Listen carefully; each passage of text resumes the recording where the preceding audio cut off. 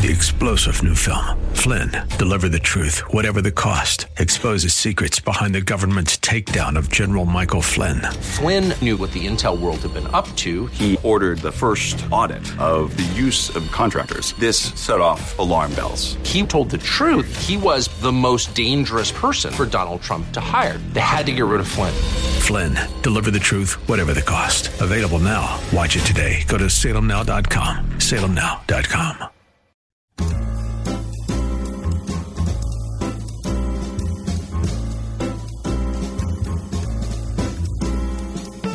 Welcome to another edition of The Ride Home on 101.5 Word FM. And now here are your hosts, John Hall and Kathy Emmons. Brr. It's a cold one, isn't it? Man, my mailman came today. I wanted to hug the guy. Oh, my gosh. God bless him. Those guys, those women out there. Oh. Yeah. Anyone who's working construction or doing... Police, EMS. Doing, like... water repair. Oh. You know, I don't mean water repair, but, you know, like... Yeah, sure. Like, the lines are broken. Exactly, They've got to get out there and do their work. Repair. God bless those men and women. I mean, all I did was go from my front door down to my car. I got the snow off it. You're just freezing. Can't wait to get out of that. It is brutal out there. Apparently, we're on track to break a record today. And of course, you know this, area universities have responded in kind. It's shut down, probably for tomorrow as well. Right, so no Pitt, no Point Park. No Grove City. No Grove City. I don't know about, I would assume Duquesne's the same way. Yeah, they're all Carlo, shut down. Everybody. CMU. Which is weird because, you know, in the universities, for the most part, it's pretty self-contained. I mean, like, look, we've got kids at Grove City, so what are they running from one place to another? It's not that big of a deal. Get them to school. Let's get to class, you guys. Wait a minute. Come on. You clearly did not go to Pitt. What do you mean?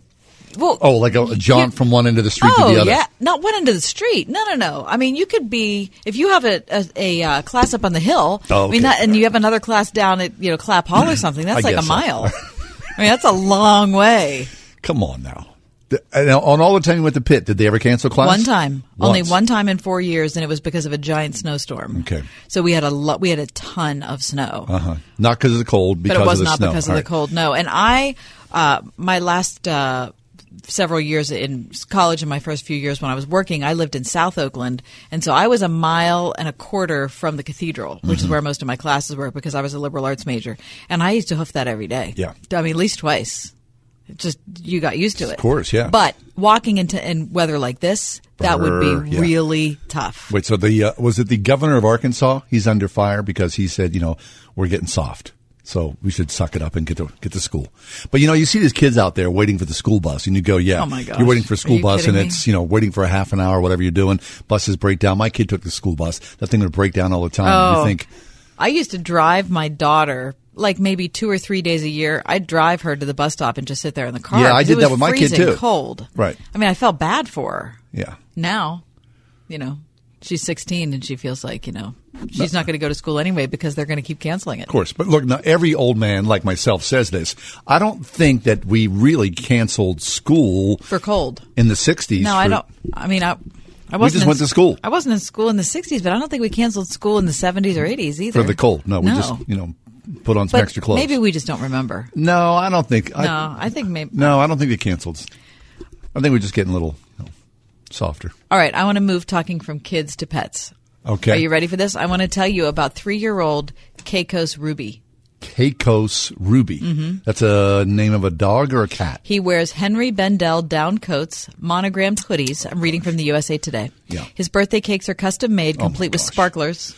Caicos eats fresh food delivered right to his doorstep, only drinks Mount Valley spring water. Oh, please. He's been treated to massages in his own penthouse hotel suite, loves to sip coconut water while he's on vacation, and he is a 3-pound ice white teacup Pomeranian. Mm-hmm. That's just someone who has too much time and too much money. This is an article on why millennials are pampering their pets even more so than children. No, so that's a millennial? Mm-hmm. That's Chris Ruby. That's a deep-pocketed That's her millennial. name. She's 32 years old.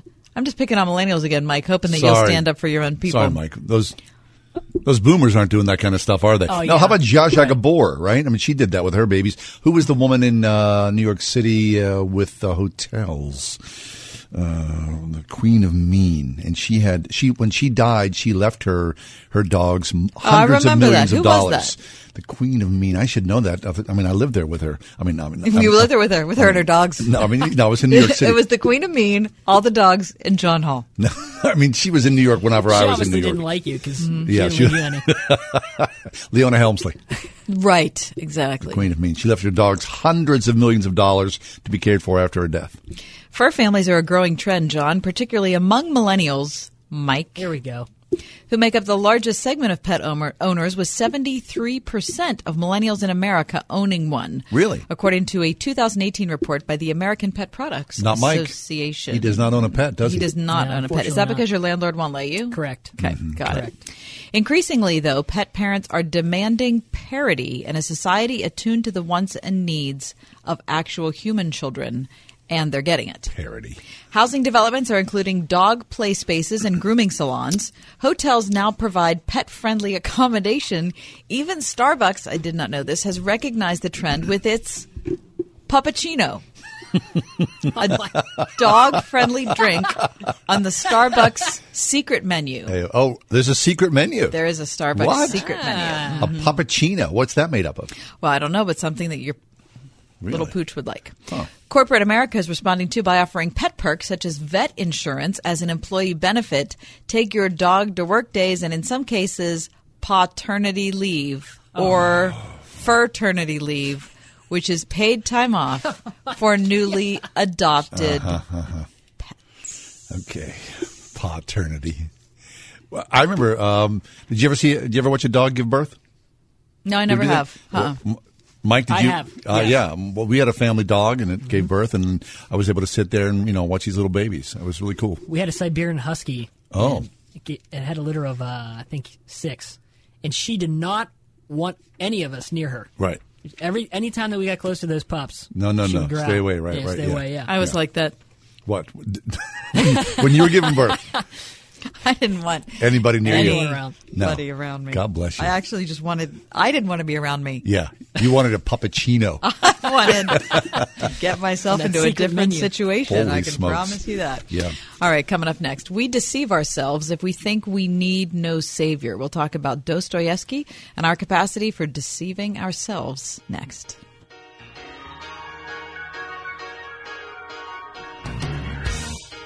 You're as cold as ice. You're willing to sacrifice our love. 101.5 WORD. Okay, everybody in the car. Where are we going, Daddy? On an adventure. Yay!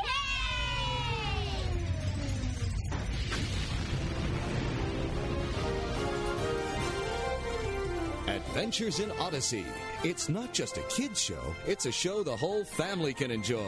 Listen on this station. Adventures in Odyssey, tonight at 8 on 101.5 Word FM, WORD. If you're drowning in IRS debt and can't afford to pay, then you need to take advantage of special IRS tax programs that are available and free yourself from IRS collection efforts once and for all. Due to the financial hardship consumers are facing throughout the country, the Internal Revenue Service has made it easier to settle delinquent tax problems. An open phone line has been established by Community Tax for consumers to call and see if they qualify. Take down this number or store it in your cell phone, but call the Community Tax Helpline at 800-500-5588. If you owe back taxes to the IRS and cannot afford to pay them back, or even if you have years of unfiled tax returns, there's no need to fear anymore. But you have to call the Community Tax Helpline today at 800-500-5588 for the help that you need. Don't take on the IRS alone. They can attack your wages, savings, pension, home, and even your Social Security check. Call 800-500-5588 for your free consultation and to see if you qualify. That's 800-500-5588. Extreme Car and Truck in Bridgeville has everything you need to protect your car or truck all winter long. Say goodbye to winter grime with an extreme detailing to help preserve the life and look of your vehicle. Got a new car? Protect your investment with TST Rust Remedy, the most effective rust control system you'll find anywhere. And spray-on bullet bed liners offer extreme protection tested in the most extreme conditions known to man. Call the Extreme Team now at 412-257-1006 or visit extremetruck.net. 412-257-1006, extremetruck.net. Most clubs you join require an initiation fee or a club membership, but not the Word FM Discount Shopping Club. No, in our club, you save as much as half. That's right, 50% on gift certificates and items from local restaurants, health services, and much more. All from the comfort of your computer or smartphone. Log on now to wordfm.com/shopping, and I'll see you at the club. Thank you.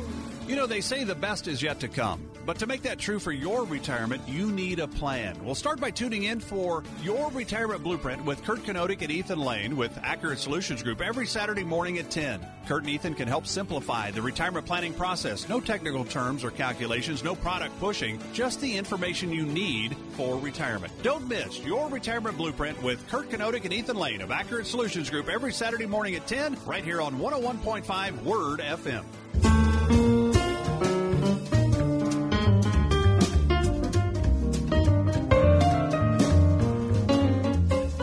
Hey, welcome back. Pastor Josh Brown is with us today. Josh is a regular guest on our show. Josh is the pastor at Bellefield Evangelical Church in the Oakland neighborhood. Josh, welcome, sir. How are you? Hey, I'm doing well. How are you doing today, Good, John? real good. Thanks for being with us. Yeah, my pleasure. Josh, isn't it odd when you step back and think about how easily, not just we lie to each other, but how easily we lie to ourselves? It's odd. It's sad. It is sad. More than anything, if we can get to a point of recognizing it, yeah. And it's it's like unbelievably destructive. And oh so easy to do. It really is, and it's often the death by 1,000 cuts kind of destructive. Right. Sometimes it blows up in our face in some really big ways, but more often than not, I think it's a place you get yourself to over time without even quite realizing it. And then when you do see where you are, it can be pretty hard to right that ship. Yeah, so great minds have written about this, thought about this. Dostoevsky has written about this. Tell us this quote, Josh. Yeah, there's a quote from the Brothers Karamazov. It's one of my favorite novels, and it came to mind recently because I'm also we're doing a study out here through the letter of 1 John, and there's a number of places in that letter, but particularly at the end of the first chapter and going into the second, where John is really dealing with these ideas of self-deception. And the reason that this particular quote came to mind, and I looked at that, is that I think he hits on something pretty insightful in that. Dostoevsky does in the book there. He has, I'm sure that some of your listeners have read that book. You guys maybe have read that, familiar with it. There's a great character in there called Father Zosima, and he's this saintly old monk in the town, and he's teaching people at one point and talking and imparting some of his wisdom. And the quote is this. He says, "Above all, don't lie to yourself. The man who lies to himself and listens to his own lie comes to such a pass that he cannot distinguish the truth within him or around him, and so loses all respect for himself and for others. And having no respect, he ceases to love." And what I think Dostoevsky does there very insightfully is links this capacity for self-deception with our ability to genuinely love. I think what he's saying there is that the greater the one of them is, the lesser the other can be. If we are going to be deceiving ourselves about who we are or who God is or what our relationship is with Him or how we're supposed to interact with our neighbors, to the greater extent that we do that, the less we are able to love God and love our neighbor the way we're supposed to, and vice versa, I would say. Our lies get in the way of our love. Several decades ago. That's a great way to put it, John. Yeah. That's a great way to put it. You know that book by M. Scott Peck? It's called People of the Lie. It came out decades ago. I read it, much after the date that it was originally published. But that book was, that was really instrumental in me thinking through what the importance of honesty is for maturation in a person. And he basically talked about the same idea that every time we lie, whether either I'm lying to you or I'm lying to myself, you're putting a distance between yourself and what's true.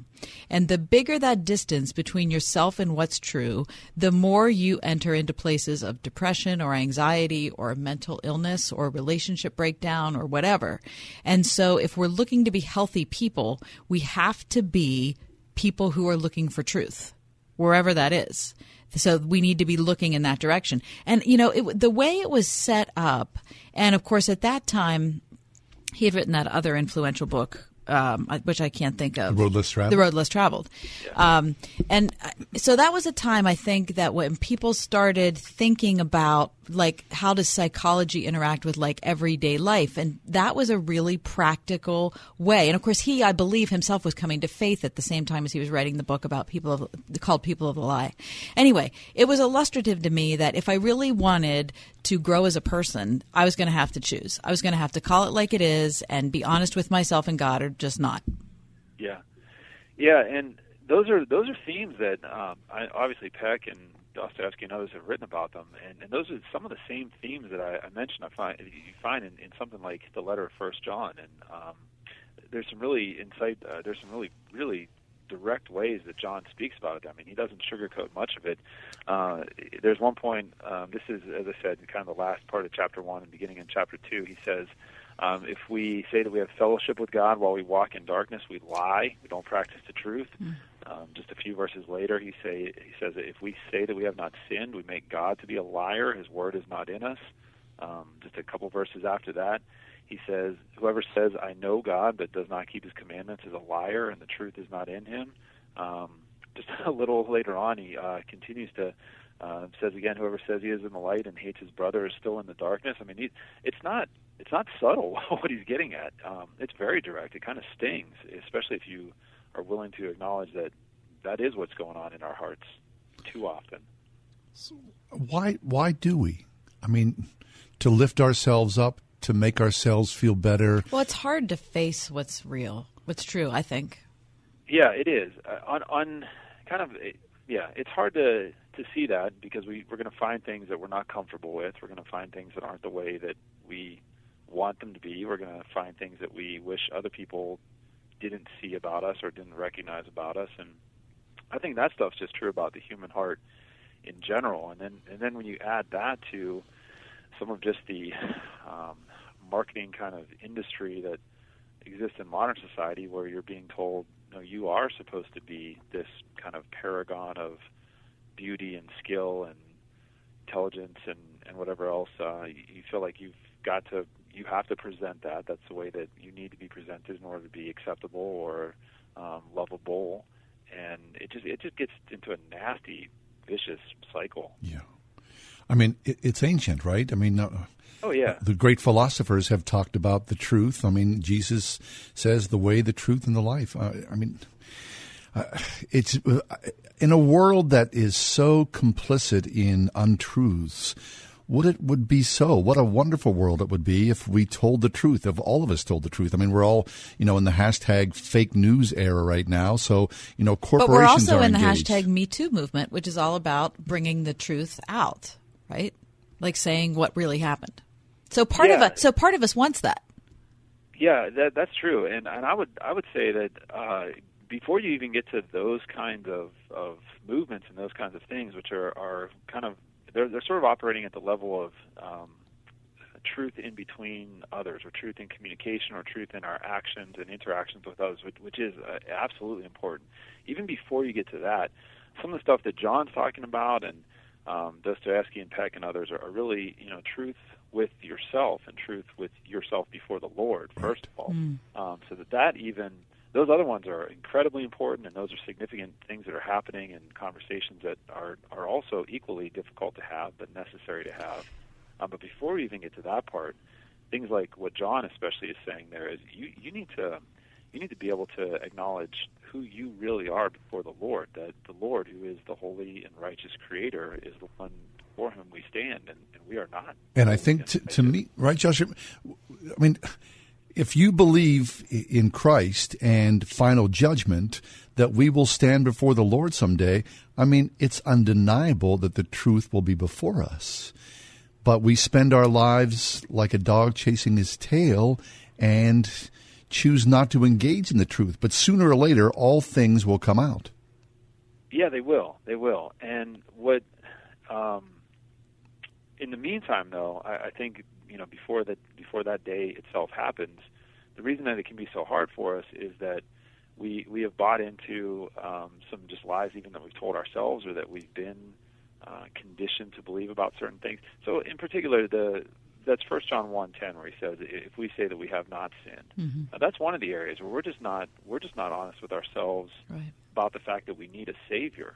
We deceive ourselves, John says about that, and that happens for a few reasons. One reason, we just don't think that sin is a thing at all. It just doesn't exist. I mean, that it operates to say that it does says that there are things that are right and are wrong, more than just your preferences, but things that are even objectively that way. And we don't even, most of us just don't even believe that kind of a framework exists for the world. So that becomes a difficult thing. Or if we'll even get to the point of accepting that, we think, well, it doesn't exist in me. It's not a problem that I have.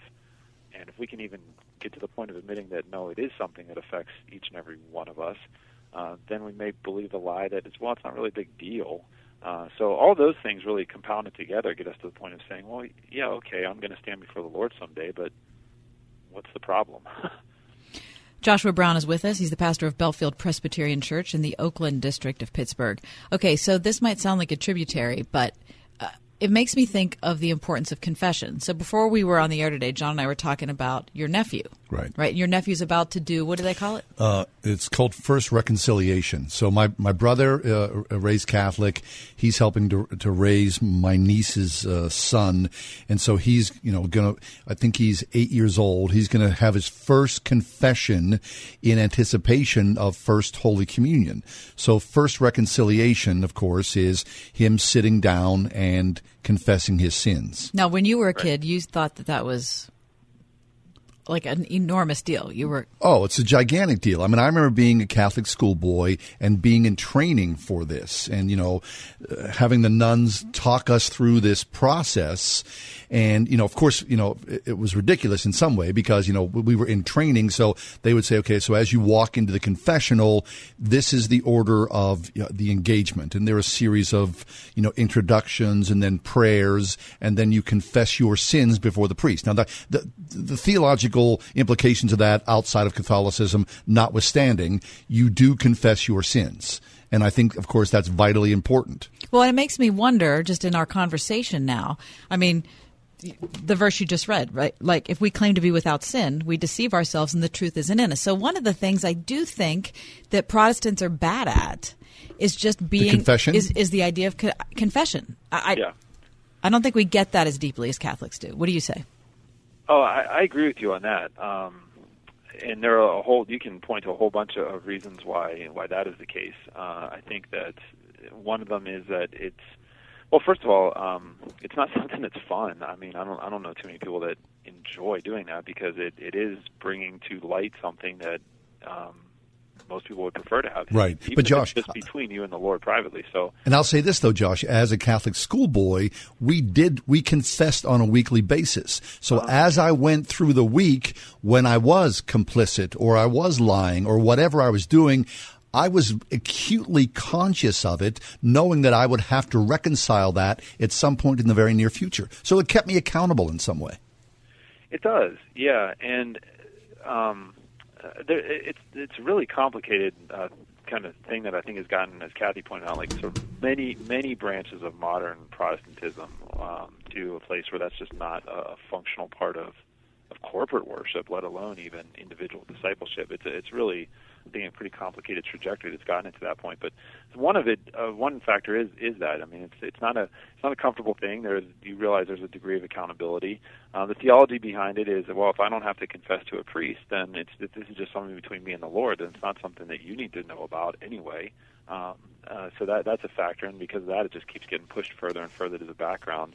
Another one is a way that the gospel itself has been kind of packaged over the years.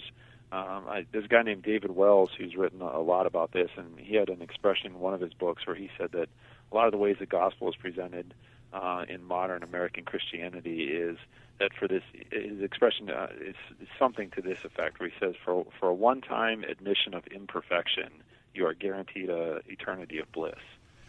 And we think that that's what it means. It's just once you have to say, oh, yeah, okay, I do need Jesus because I'm not perfect, and then it never comes up again. It's not something that you have to just,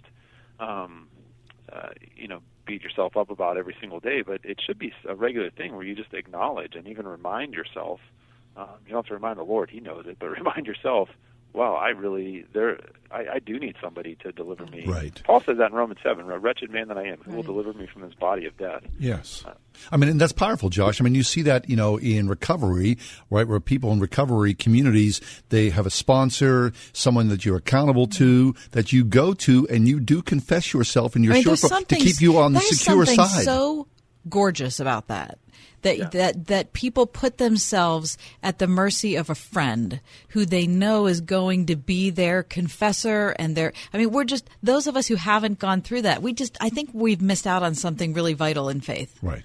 But to bring me back to that confession, to confess is to bring me back into a right relationship, which is the truth of Jesus Christ. That's right.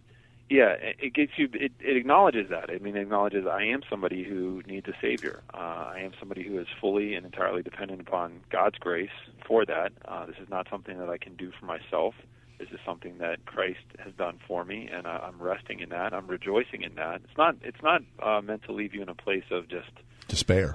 Despair, exactly, or just to be somber at the whole thing. It ultimately ought to lead to a place of just a gratitude and even an ability to rejoice in the fact that God does provide that forgiveness. Yeah. Right.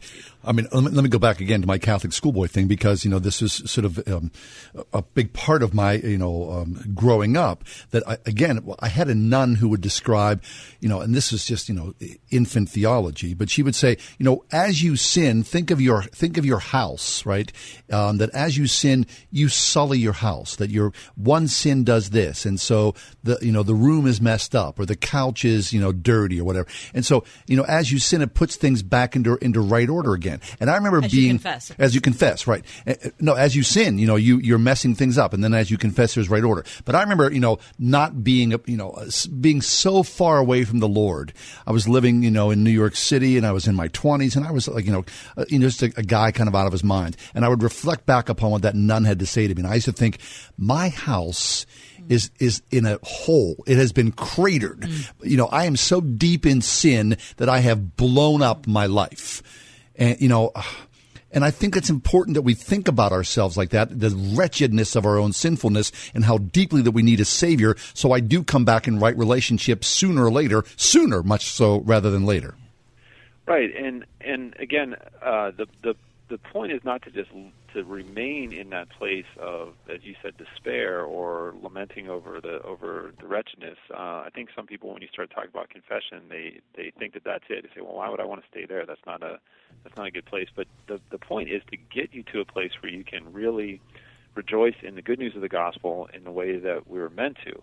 I mean, it's kind of an inverse relationship in a way, where if sin's not really a big deal, if it's not really a problem, if grace is just some kind of like spiritual Tylenol, then why is it worthy? Why do we get so excited about this? Why are we praising God and celebrating and rejoicing in what He's done for us? But if we see sin for the problem that it really is, for how pervasive it really is, for how destructive it really is, for the fact that the wages of sin are death, and then we see that is what has been fully removed from me by Jesus Christ, then you see, that is a reason to rejoice forever in what the Lord has done for me. That is a reason to live in an entirely new way that reflects the fact that I've been brought out of death and into life. So it's not to just dwell on how bad sin is and only stay there. But if we don't acknowledge that, as John says, if we don't see the truth of that, then you're never going to be able to see the truth of how good the good news of the gospel is. Amen to that. That's Josh Brown, pastor of Bellefield Presbyterian Church in the Oakland District of Pittsburgh. Josh, tell us about Bellefield and when you guys meet. We have services on Sunday, 2 in the morning, one at 8:30, one at 11 o'clock, one in the evening at 5 o'clock on Sunday. We have a number of different ministries within the university communities here at Pitt and CMU and Chatham. But we are a multi-generational church. We got families from all ages and people who come into here. And we really have a desire to just care for the Oakland community. We've got a kind of unique location, and so we see that as a wonderful opportunity to care for the medical community here, the university communities, and just be able to bear witness to this good news of the gospel here in our corner of the city. Very nice. Josh, always a pleasure. Thanks so much. We enjoyed the conversation. Thanks, guys. Have a good day. Stay Thank you. Yeah, thank you. You as well.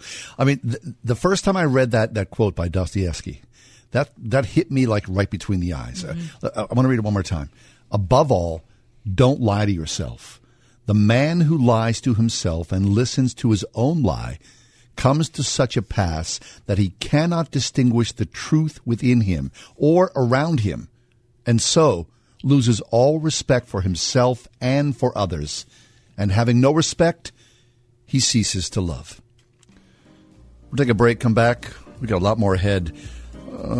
Christian Bale, Phil Collins, they're on our docket. What do they mean? Stick around, find out.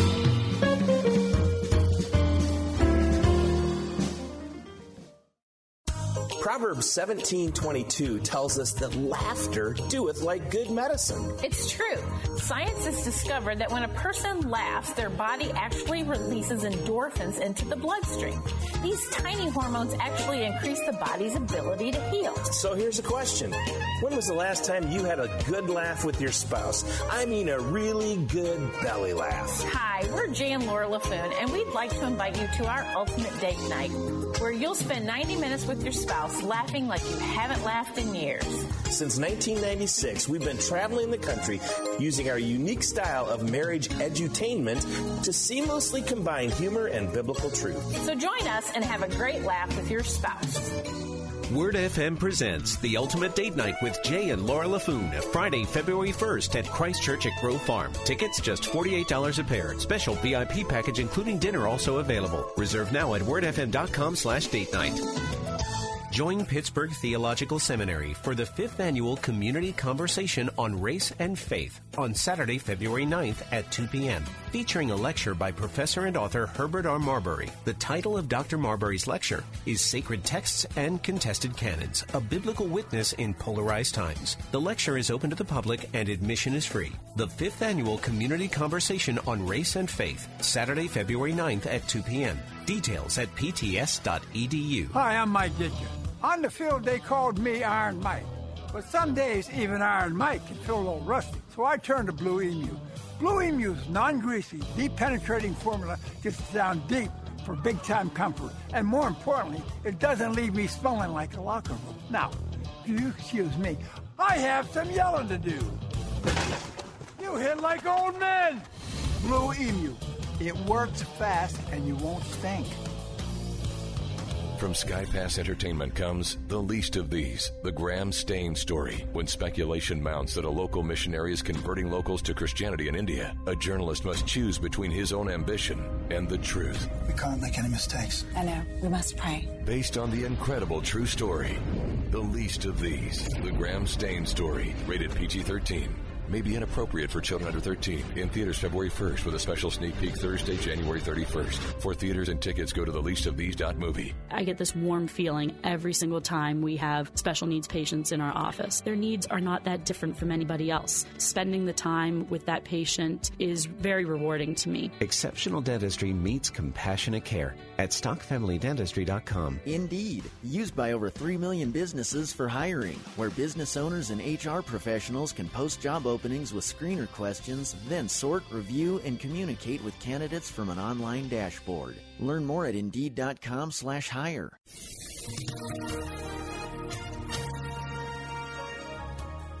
Clear to partly cloudy tonight, brisk and frigid, going down to a low of 5 below 0. Wind chills remaining between about 20 and 25 below for tonight. Tomorrow, mostly sunny, brisk and bitterly cold. High 11, staying very cold tomorrow night with some snow late, low 6 degrees. Friday, some morning snow accumulating an inch or two. High Friday, 25 degrees. I'm AccuWeather meteorologist Danielle Niddle on 101.5 Word FM.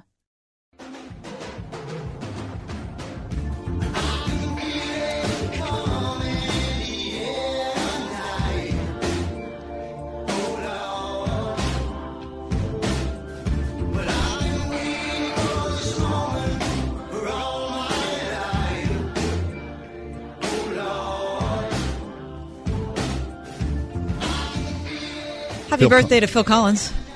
I have a very distinct memory of that song. Yeah. The first time I ever had a pair of headphones on and listened to a Walkman, I was in a rehearsal.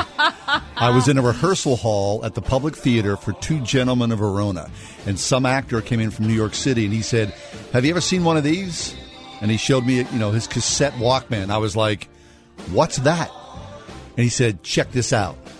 and I put those headphones on, and I heard that song. It blew me out of the water. I mean, that's a great, that whenever that they riffs into that, boom, boom, boom, boom, boom, boom, boom, boom, that thing. Don't you love when John I love that so much. So cool. All right, so Phil Collins is celebrating today. How many years? His birthday is today. If I'm guessing, of course, which I am here, 67. 68. Hey, it's not Pretty bad. darn Correct. good. Well, not really. Okay, so the year of that, of that song, I want to say 1982. 3. Wrong. What year? 81. 81. 1981. Okay. Very nice. All right. Were you a Phil Collins fan, John? Oh, I was a big Yeah. Phil Collins fan. Yeah. What about you, Mike? Not really. Yeah. Well, that's Nah. past your generation. Studio. Listen, his favorite band is Creedence. Oh, that's right. Yeah, okay, exactly. I don't think he's concerned about era. That's right. Oh, yeah. Not my cup of Genesis. tea. Genesis. I like Genesis. I liked some of Genesis. I liked Abacab a lot. Their earlier stuff was really rough to get through. But Phil Collins at his nadir, he was a massive international star. Gigantic. And what I loved Lonely about Man him, there in the corner. Yeah, so many things. He was gigantic, but he was sort of. Wait, was Lonely Man there in the corner? Was that Phil Collins or was that Genesis? That's Genesis. No. Oh, is it? I believe Okay. so. Yeah, but Phil Collins was kind of like the anti-rock star. You know, he was like this little skinny guy, kind of someone who you would think, oh, that's a rock star. I just always loved him because of that. He was just kind of like he could have been a plumber somewhere in he's a rare suburban person. London. He's a rare person. He's a great player and he's a great singer. He's a drummer. He's a great singer. There you go. You dig that. Phil Collins, 68. Happy birthday, Phil Collins. Take a break, come back. We're talking about the abortion law. One was just passed in New York, perhaps one coming in Virginia. Okay. Some audio you won't believe.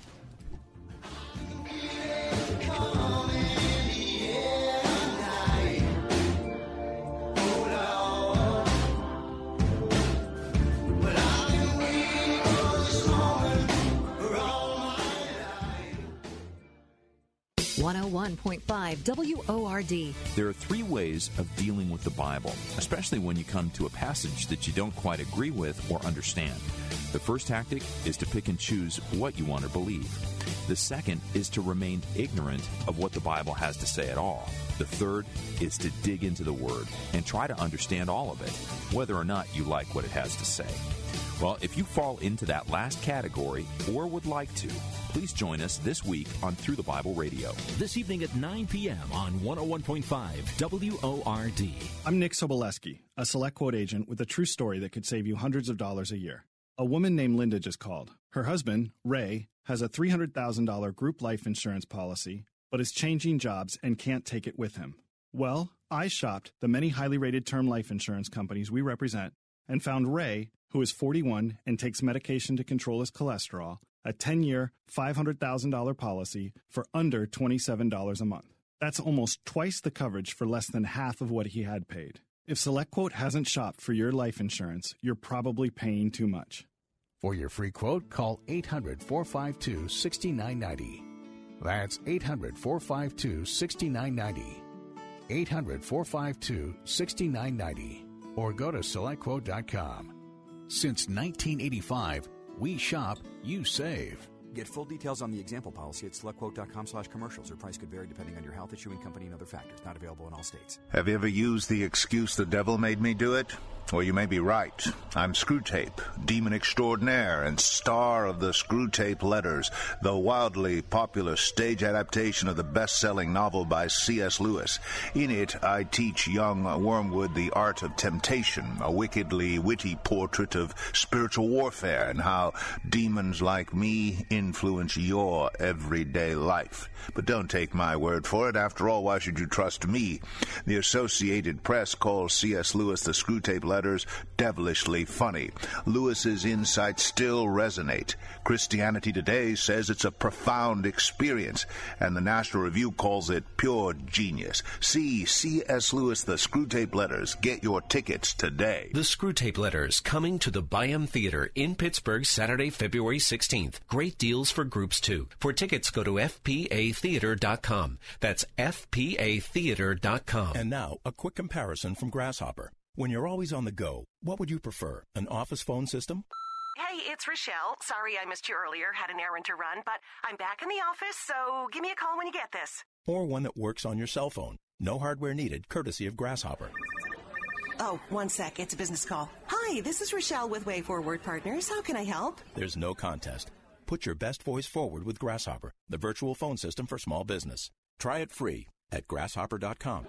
Most clubs you join require an initiation fee or a club membership, but not the Word FM Discount Shopping Club. No, in our club, you save as much as half. That's right, 50% on gift certificates and items from local restaurants, health services, and much more. All from the comfort of your computer or smartphone. Log on now to wordfm.com/shopping, and I'll see you at the club. Thank you. If you're woken from a long slumber and you went on the internet today and read the news of what's happening in Virginia and the state of New York, you would have think that during your sleep you would have fallen into a dystopian empire.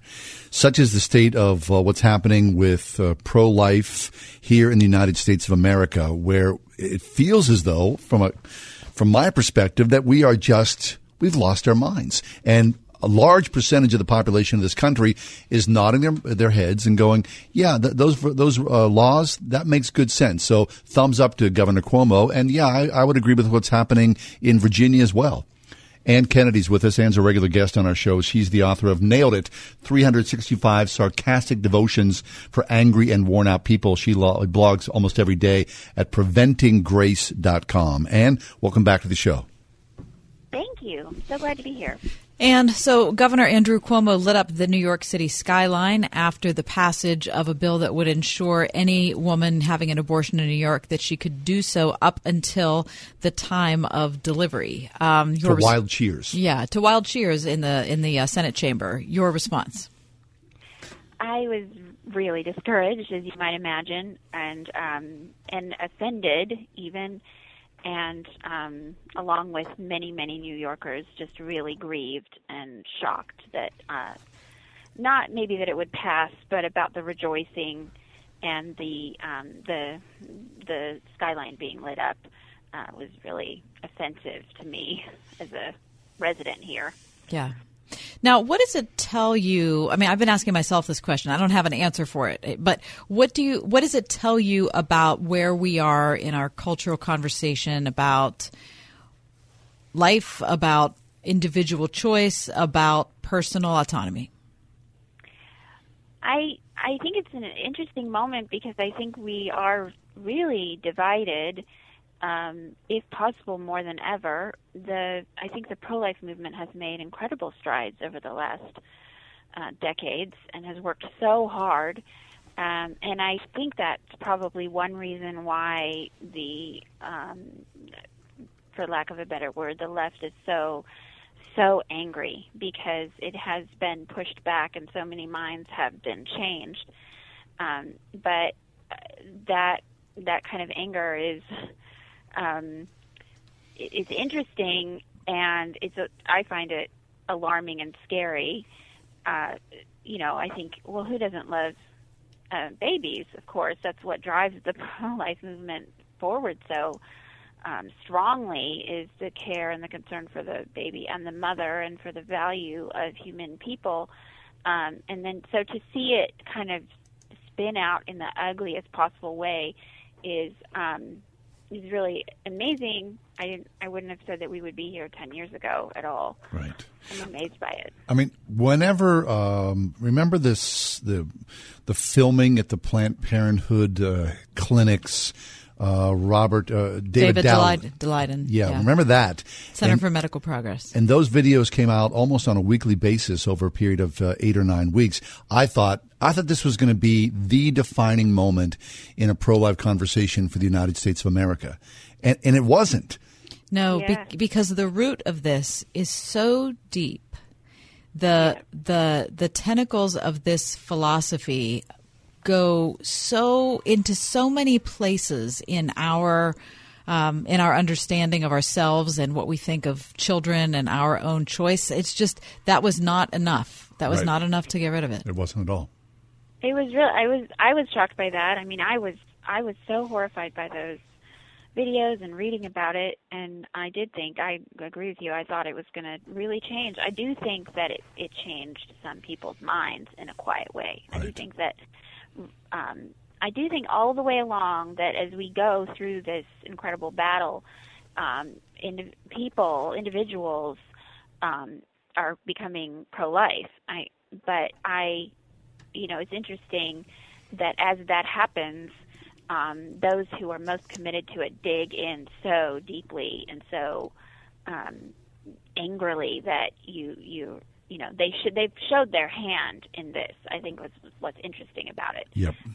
There's no moderation anymore. There's no even pretense that we're talking about something else. I mean, everybody knows what we're talking about. So in that way, it's really good. I mean, Governor Cuomo wouldn't have done this 10 years ago, but now he feels probably like he has to, and like he has the freedom, and so he better. Right.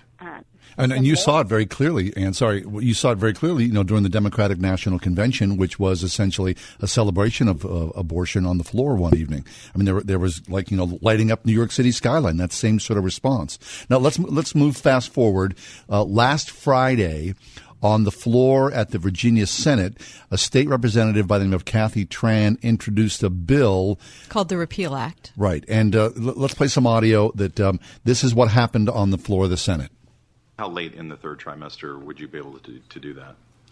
It's very unfortunate that our physicians, witnesses, were not able to attend today to speak specifically. No, I'm talking about your bill. How late in the third trimester could a physician perform an abortion if he indicated it would impair the mental health of the woman or physical health? Okay. I'm talking about the mental health. So, through the third trimester. The third trimester goes all the way up to 40 weeks. Okay, but to the end of the third trimester. Yep, I don't think we have a limit in the bill. So, where it's obvious that a woman is about to give birth, she has physical signs that she is about to give a birth, would that still be a point at which she could request an abortion if she was so certified? She's dilating. Mr. Chairman, that would be a decision that the doctor, the physician, and the woman would make. I understand that. I'm asking point. if your bill allows that. My bill would allow that, yes. All right. So Virginia trying to compete with New York State as the most progressive state that allows abortion right up until the moment of a child being born. So, and now, New York and Virginia are two states with a lot of pull in America. To me, when I heard the Virginia story today, I have to tell you, I was shocked by that. I was shocked, and the thing that shocks me about it is just the absolute brutality of it. Because I've given birth 6 times. I had 6 healthy children, and let me tell you that giving birth is mentally taxing. It's very, very difficult. It's physically difficult and it's mentally difficult. And you have to choose, even in the act of giving birth, you have to choose to give birth. Even at that late moment, it's a choice that you bring somebody else into the world. To take that and basically make it the most brutal for the woman, especially in the child, to make that a moment of wickedness, brutality, and violence is so evil and wicked. I'm amazed that a woman would stand there and say that so calmly. I'm impressed that she was pushed. You could tell that the person interviewing her was shocked. Right. But I think it's a real spiritual indication of what God thinks about us as a country, that He would let us do this. And it's a good time for everybody who knows how to pray to repent on behalf of everyone. This is the kind of thing that God lets us do when He's kind of had it, I would say, with a nation. We can look back in history and then Bible to know what He thinks about people who kill their babies. So it's really devastating and a good time for a prayer for mercy. Mm-hmm. But I just, you know, God is a merciful God, and those babies that are on the line now more than ever before, those babies are in his hands, and the great wickedness that we can do is not anything compared to the great mercy that he can have. And I think we need to hang on to that in a really, really dark time. That's Ann Kennedy, author of Nailed It, 365 Sarcastic Devotionals for Angry and Worn-Out People. Ann, thank you so much.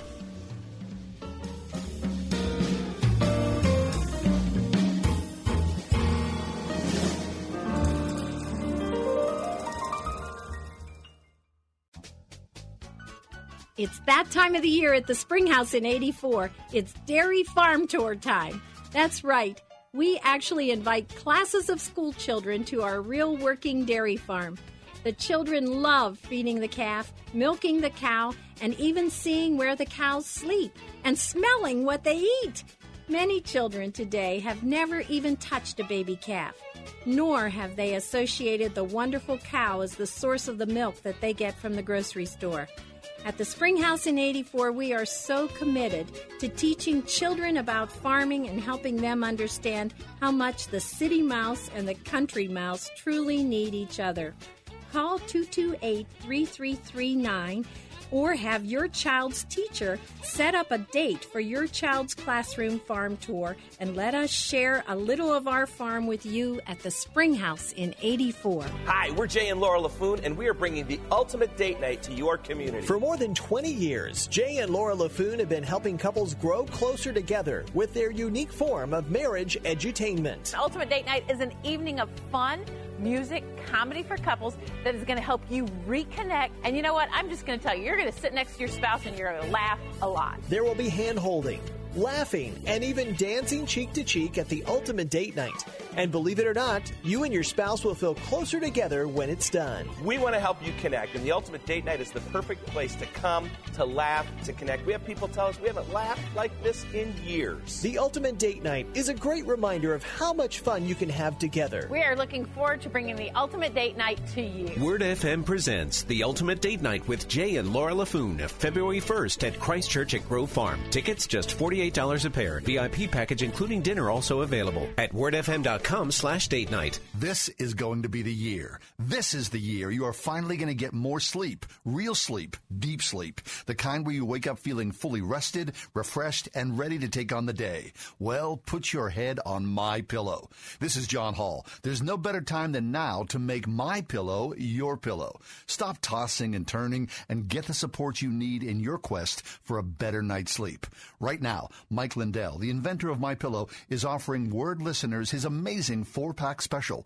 Order today. You'll receive 2 premium MyPillows along with 2 Go Anywhere pillows. Plus, shipping is absolutely free. Just enter the promo code WORD at MyPillow.com. Try it. And if you don't absolutely love it, return it within 60 days for a full refund. If you've resolved to get a better night's sleep, now's the perfect time to do it. Use promo code WORD at MyPillow.com and make MyPillow yours today. That's MyPillow.com. Promo code WORD. Just today, Ralph Northam, the governor of Virginia, was on WTOP talking about Virginia Representative Kathy Tran's introduction of a bill called the Repeal Act.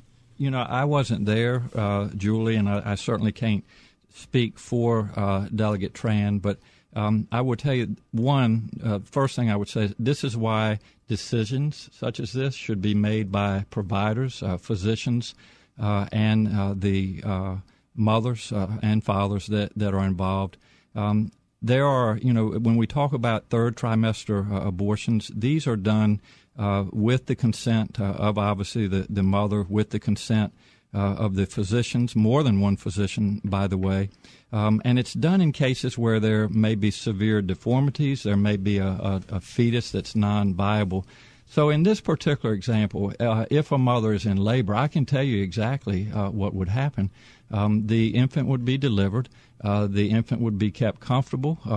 The infant would be resuscitated if that's what the mother and the family desired. And then a discussion would ensue between the physicians and the mother. So I think this was really blown out of proportion. But again, we want the government not to be involved in these types of decisions. We want the decision to be made by the mothers and their providers. And this is why, Julie, that legislators, most of whom are men, by the way, shouldn't be telling a woman what she should and shouldn't be doing with her body. Listen, do you think multiple physicians should have to weigh in, as is currently required? She's trying to lift that requirement. Well, I think it's always good to get a second opinion, and for at least two providers to be involved in that decision, because these decisions... Okay, so he doesn't even know what the bill is. The bill specifically says it removes the requirement for 3 physicians, and it only goes to 1. And guess who the approving physician has to be? The physician who's doing the abortion. Right. That's the only doctor who has to approve it. So you're good to go. His point is, everything's being blown out of proportion. How do you blow that out of proportion? He just talked about infanticide. Right. I just heard... I didn't make that up. No, that's clearly what he was talking about. He said, so the baby's born, the baby's resuscitated if the mother wants it, and then they have a nice discussion. The baby's kept comfortable, and then they decide what to do? Right. So in the comfortable period, there's this discussion, well, want to flip a coin? Is that okay with you? Kidding me? There's this article in Slate magazine today about what's wrong with after-birth abortion by Will Salatin, and he says in here how preposterous it is that pro-life people think that this is going to be a window into infanticide. That's just what we're talking about here. The governor of the state of Virginia just said that. Word that changes the world. 101.5 WORD FM, Pittsburgh, a service of Salem Media Group.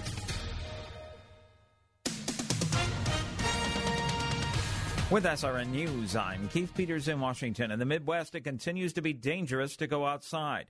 An 82-year-old Central Illinois man has died in the cold weather after authorities say he was found several hours after he fell trying to get into his home.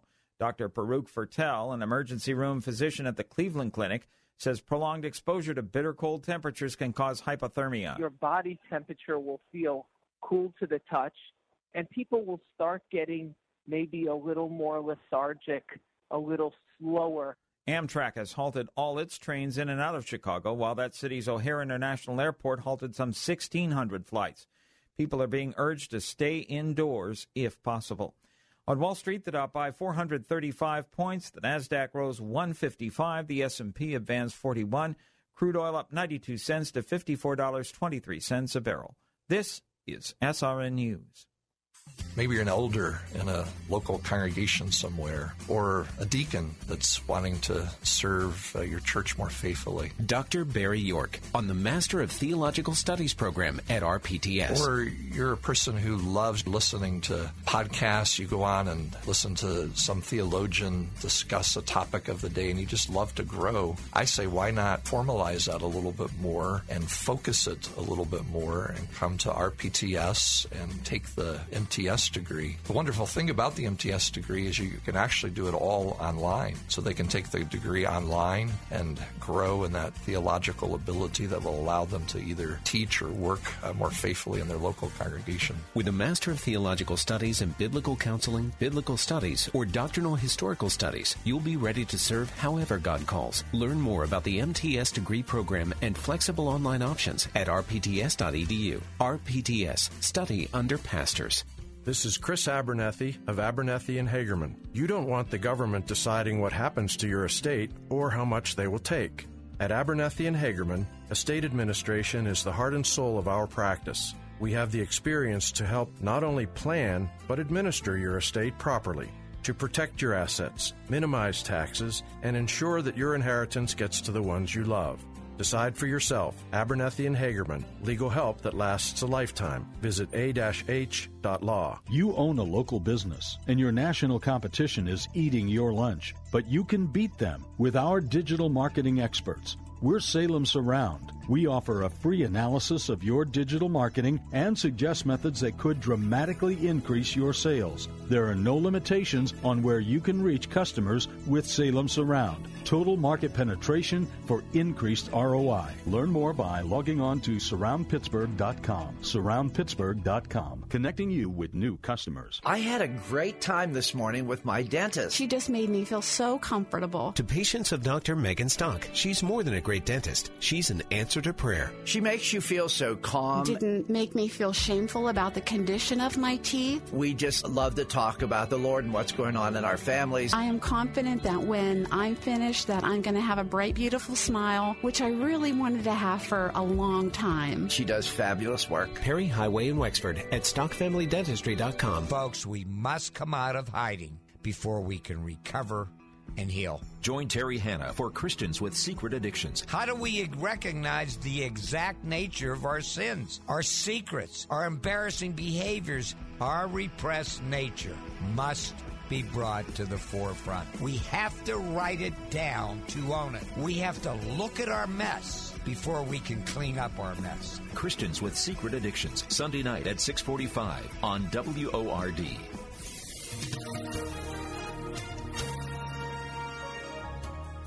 Clear to partly cloudy tonight, brisk and frigid, going down to a low of 5 below zero. Wind chills remaining between about 20 and 25 below for tonight. Tomorrow, mostly sunny, brisk and bitterly cold. High 11, staying very cold tomorrow night with some snow late, low 6 degrees. Friday, some morning snow accumulating an inch or two. High Friday, 25 degrees. I'm AccuWeather meteorologist Danielle Niddle on 101.5 Word FM.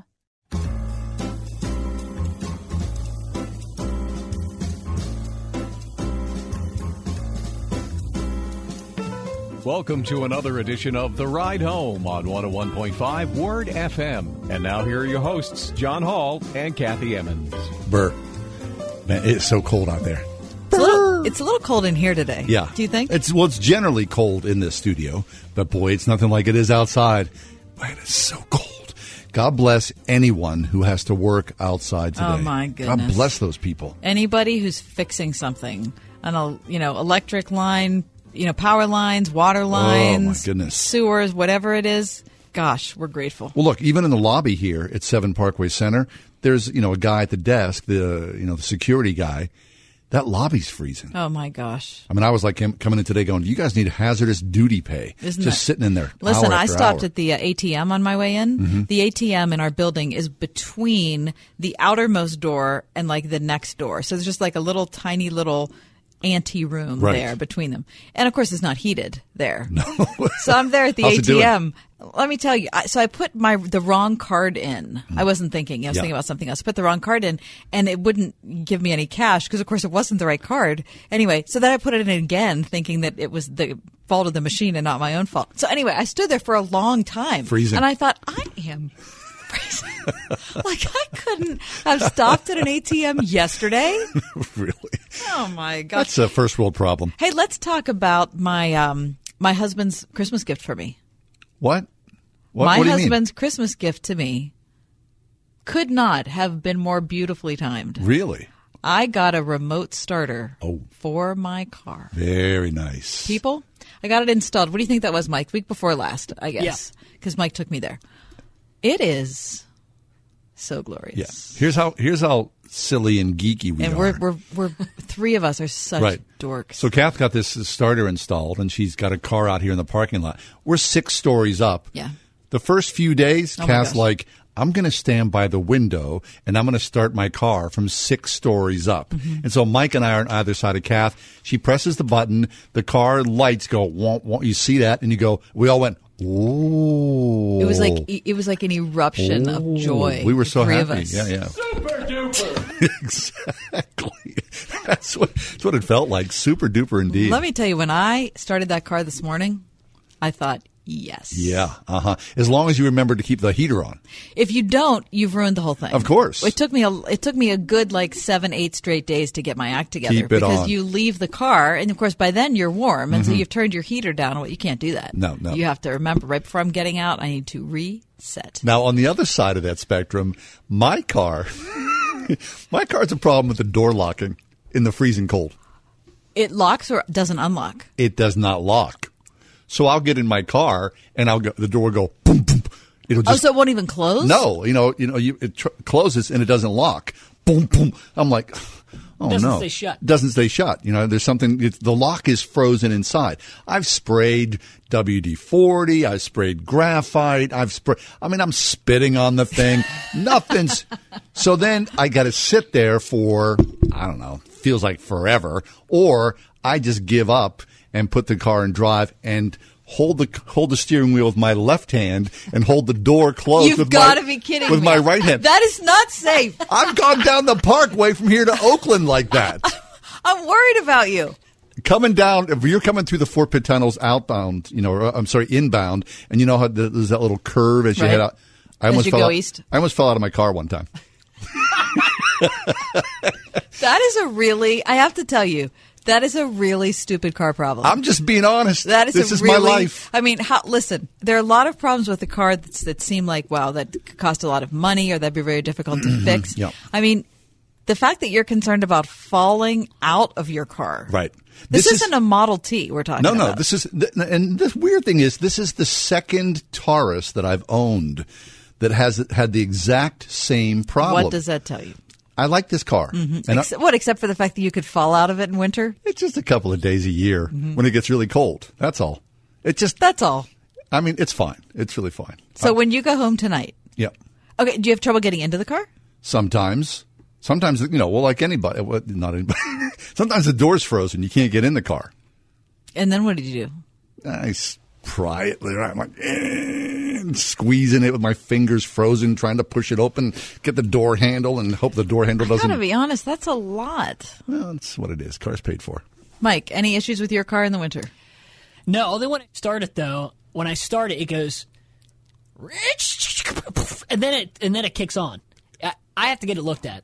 Because something about that isn't right. No. Definitely something is. But at least it starts. I'm happy that it starts. Yeah, of course you are, man. Pray to Jesus. Thank God it starts. Oh, thank you. Whenever you get in your car, and it starts, holy smokes.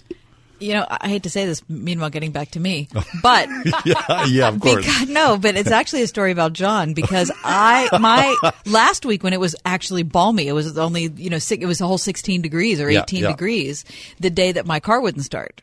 Right. And so I needed a new battery because my battery was on its way out. So God bless John for driving out to my house from here and then jumping my car battery in my driveway. Easy peasy. Listen, it was easy peasy, but were we not freezing? Oh, that's cold. Listen, we were in my driveway and, my house faces directly west. And so the wind comes right at the back of my house. So it was hitting our face.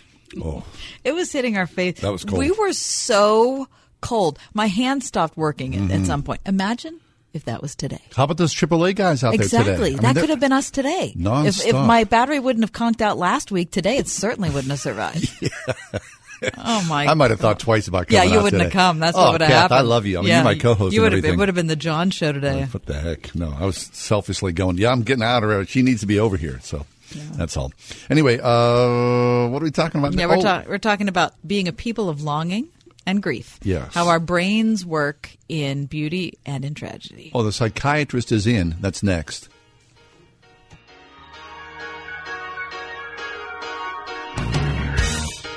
You're as cold as ice. You're willing to sacrifice our love. 101.5 WORD. Everywhere you go, anywhere you go, Word FM goes with you. That's because we're no longer trapped inside a radio. We're now everywhere you are, and you carry us around in your pocket. We're ubiquitous. There's an app for that, right? On TuneIn, on iHeart, on our own app, on WordFM.com, on ChristianRadio.com, on the next Radio FM chip. The iPhone. The iPhone. On your iPad, iPhone, and Android. We're always with you because we're inside your pocket. Whatever you do, don't lose us. 101.5 WORD. Extreme Car and Truck in Bridgeville has everything you need to protect your car or truck all winter long. Say goodbye to winter grind with an extreme detailing to help preserve the life and look of your vehicle. Got a new car? Protect your investment with TST Rust Remedy, the most effective rust control system you'll find anywhere. And spray-on bullet bed liners offer extreme protection tested in the most extreme conditions known to man. Call the Extreme Team now at 412-257-1006 or visit extremetruck.net. 412-257-1006, extremetruck.net. You may have to think hard about this. When was the last time you and your spouse went on a date? How about a date night where you had fun and made memories? It's been a while, hasn't it? Well, never fear, because the ultimate date night is near. For more than 20 years, marriage edutainers Jay and Laura LaFoon have been helping couples laugh together, sing together, and even dance cheek to cheek together while learning and growing closer together. The ultimate date night is a 2-hour marriage experience where Jay and Laura LaFoon help couples reconnect. And whether you've been married 1 week or 75 years, you'll come away feeling closer to your spouse. In fact, 98% of people who attended the ultimate date night felt it added value to their marriage. We think the other 2% were in the bathroom when we took the survey. Don't miss your ultimate date night coming soon. Word FM presents the Ultimate Date Night with Jay and Laura LaFoon, Friday, February 1st at Christ Church at Grove Farm. Tickets just $48 a pair. Special VIP package including dinner also available. Reserve now at wordfm.com/date night. So this new semester at Grove City College, of course, all college is underway. But as I'm driving my boy up to Grove City a couple of weeks ago, we were talking about, what to expect for the winter, spring semester. And, he made the comment, well, what I like about Grove City is that as the semester gets underway, most of the college gathers together in chapel, and there are prayers for what's about to take place. And I thought, man, all the years I was in college, I never prayed with anybody, guarantee you, anybody that was my friend, my teacher, an administrator, none of that. And I said to him, what you're doing here is really different. This is extremely special that you're in this kind of community of fellow believers who have Jesus Christ in their midst. And he was like, that's why I chose it. That's why I'm happy to be here. So I don't want to, overestimate the nature of Grove City, because Kath and I have talked about how we love Grove City and that community there. Right? But at the same time, when you know that your kid's there in that community, that's invaluable. It really is. And considering the excellence of Grove City and their educational prowess and the men and women who are stepping alongside in the classroom every day, what a great community to be part of. Right. So you're combining the community, you're combining the academics and the training. I don't think you can beat it. I agree. Find out more information, gcc.edu. Hundreds of ministries have discovered the success of a partnership with OnePlace.com, the largest online Christian broadcast platform on the web. Here's Greg Laurie. By partnering with OnePlace, we've been able to expand our online ministry in a way that complements our current web strategy for maximized outreach and impact. And Dr. David Jeremiah. Many of the new listeners we reach here each day through OnePlace are now faithful ministry supporters. Introduce your ministry to our audience. Visit us at OnePlaceRadio.com. The doctor is in. Dr. Kurt Thompson joins us on a monthly basis. Dr. Thompson is a psychiatrist in private practice in Falls Church, Virginia. His latest book is called The Soul of Shame, Retelling the Stories We Believe About Ourselves. Kurt, welcome back. How are you today? John and Kathy, great to be with you. Thanks so much. Kurt, you've been thinking and talking about how our brains work in both beauty and in tragedy. Yeah. I have a new book project that I'm working on that has a lot to do with this notion. This sense that in the same way that evil longs to use tragedy and uses shame as an important part of that, as a way to ruin the creation, and yet in the middle of that, we see that there are amazingly beautiful things that come out of that. So we see a creation of beauty that evil tries to ruin with tragedy, and yet it is the very presence of God, his willingness to be present in those really hard, painful places, that actually creates space for even more beautiful things to emerge that otherwise wouldn't emerge if the tragedy had never happened. This is not, of course, to say, well, the tragedy in and of itself was a good thing, but it is to say that there's no tragedy that God will not make even more beautiful by virtue of his very presence. I just think it's really striking that we see these kinds of things happening as reflected in brain science all the time. I see. So Kurt, I mean, this happened here in the city of Pittsburgh because, of course, I'm sure you know this, and all of our listeners do as well, that the Tree of Life synagogue shooting that happened in October here, 11 innocents were killed while they were in worship.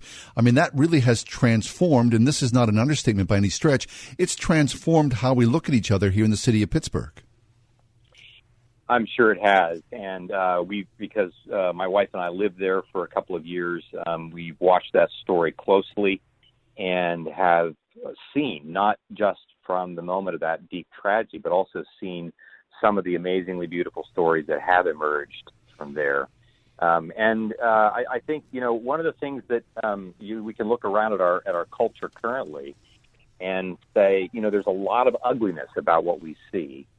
But it is in our willingness to be present with others in the middle of that ugliness that, in fact, the Spirit of God is given the opportunity to do things that are quite literally beyond our mind's ability to imagine.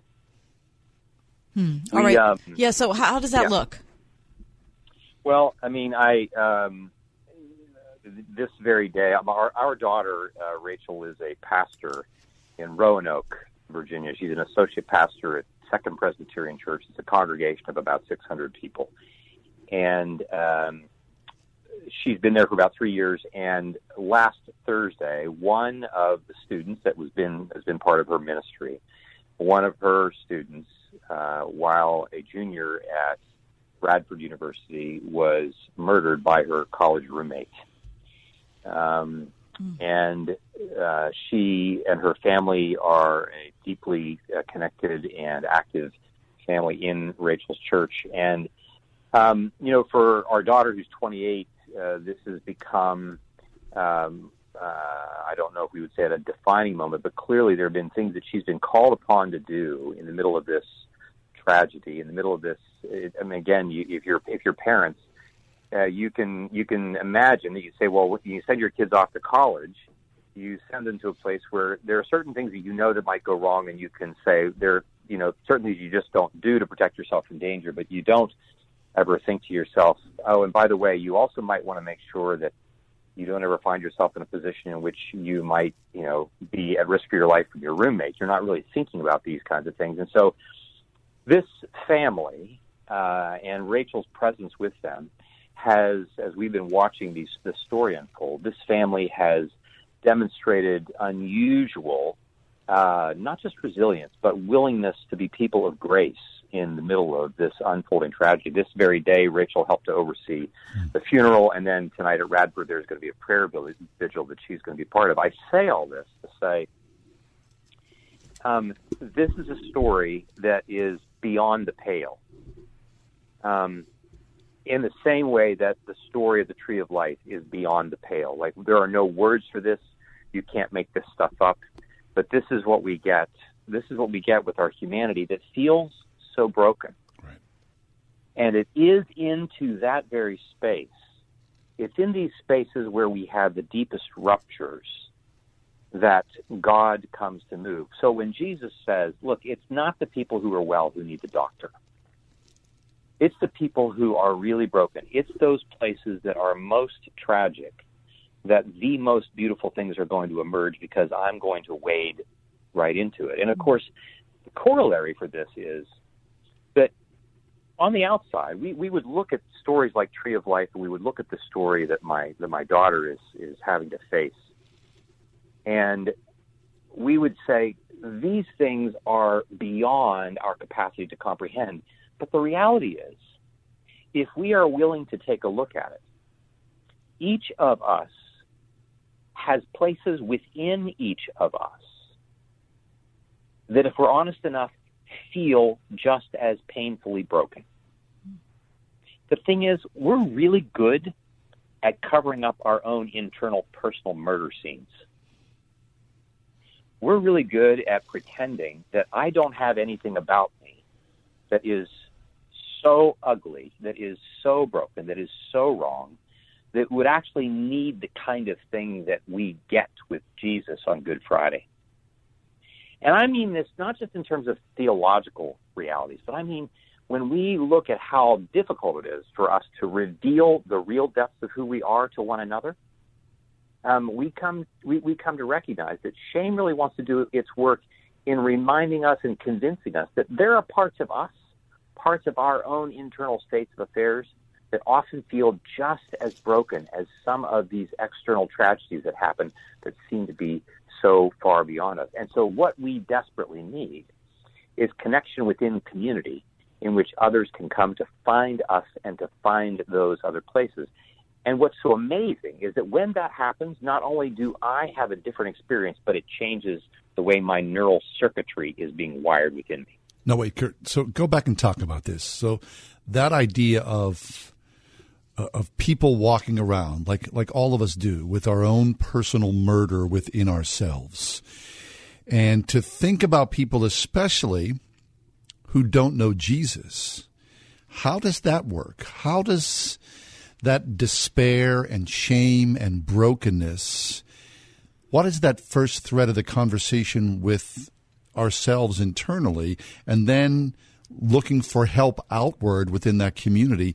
Where does that even start? I mean, the dynamic to me seems to be so gigantic and so uphill.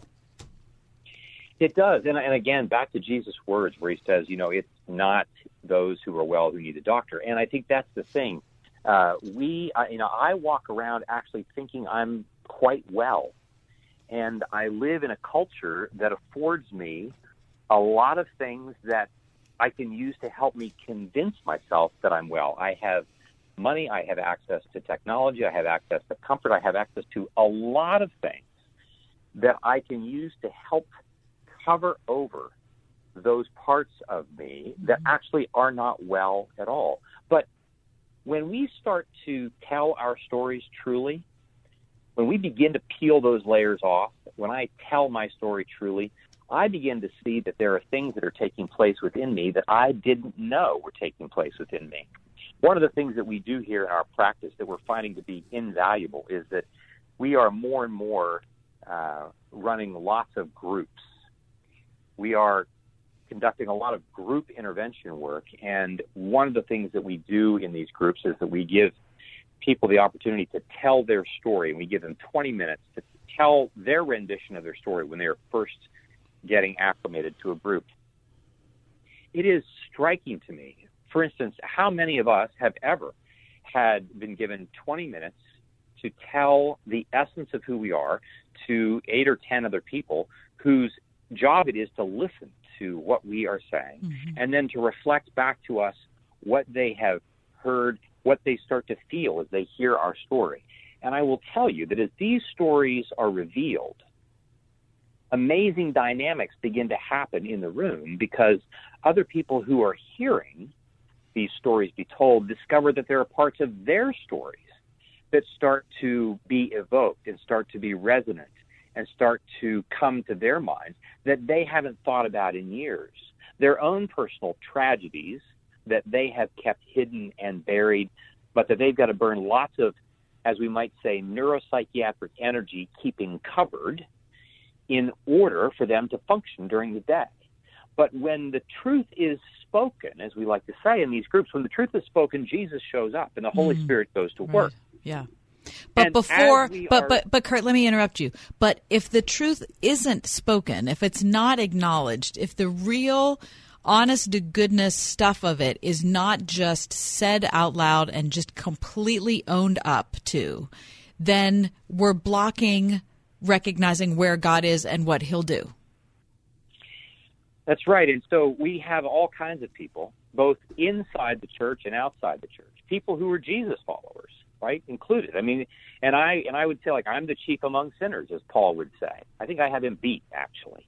I mean, in that, we can enter the church and we start our spiritual practices, and even those things. Like, important to remember, evil does its best work in the middle of good work being done. We will enter into the life of the church, and evil will do its work, its very best, to help me even use my spiritual practices to, like, blind me to what I even really need. And so where else but the church would it be better for us to be able to tell the truth about our most painful, broken selves? But oftentimes it's there where we're most afraid to do it.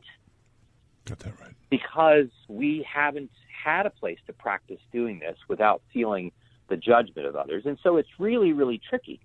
And this is why the work that we're doing here in our practice, we talk about these groups as being confessional communities, communities where people are telling the truth about what their deepest longings are, about what their deepest griefs are, what their deepest shames are, but all in the presence of deep presence.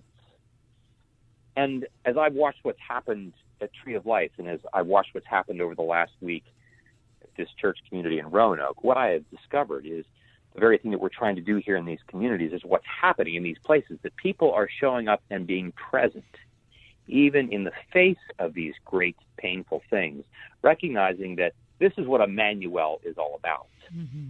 This is what atonement, right? The English word, the origin of the English word atonement is at one meant, to be one with us in our grief, such that even in those dark, broken places, Jesus calls us into things that are far more beautiful on the backside of that than we could ever imagine, and then commissions us to go and do likewise with those around us who are suffering, while we also continue to reveal the parts of us that feel so in need of hearing from someone else that even though my life feels broken, they are going to remain in the room with me despite that. Yes, that's excellent. Now, Kurt, I would only confess to someone that I deeply trusted.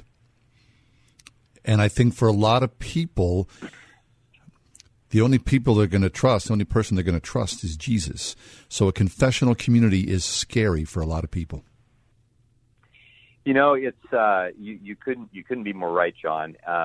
And this is why we say to folks, this kind of work is not for cowards, and it's not for fools. And we know that finding people who are willing to do the hard work in community is difficult to do. I mean, look, Jesus had trouble finding people who would do community with him. He, at Gethsemane, like he had guys who were like falling asleep on him. Like he couldn't get guys to stay awake. He had people who were leaving to go bury their dad and go, check out a piece of land that they just bought. If Jesus himself is having trouble getting people to do like work with him, it's not going to be easy to do. But I will say this. Jesus is the one who said, and they will know that you are my disciples by the way you love one another. And to love one another necessitates that we be in communities in which our deepest longings, our deepest tragedies are together held in the presence of God, such that great beauty can be created in the wake of that. That's Dr. Kurt Thompson. He's a psychiatrist in private practice, Falls Church, Virginia. His latest book, The Soul of Shame, retelling the stories we believe about ourselves. Very nice. Thank you, Kurt. Hey, we'll take a quick break, come back. How about Wikipedia? Do you use it? Do you trust it? We got a story about a guy who was born for this. Stick around.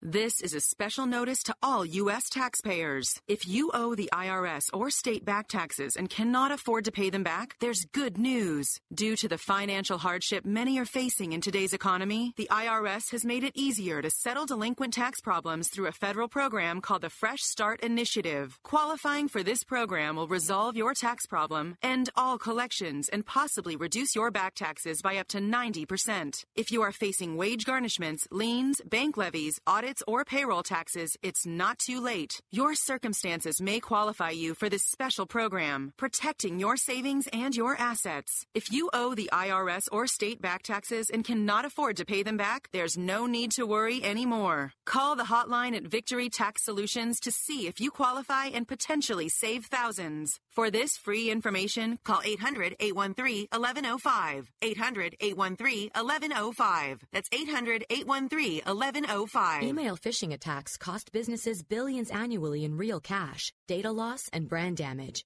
Phishing emails are hard to detect because the messages appear to be legitimate to unsuspecting employees.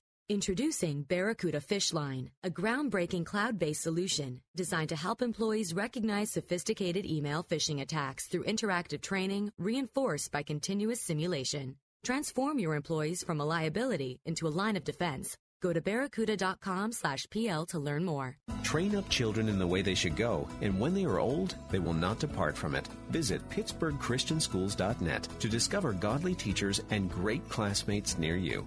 That's PittsburghChristianSchools.net. PittsburghChristianSchools.net. I get this warm feeling every single time we have special needs patients in our office. Their needs are not that different from anybody else. Spending the time with that patient is very rewarding to me. Exceptional dentistry meets compassionate care at StockFamilyDentistry.com.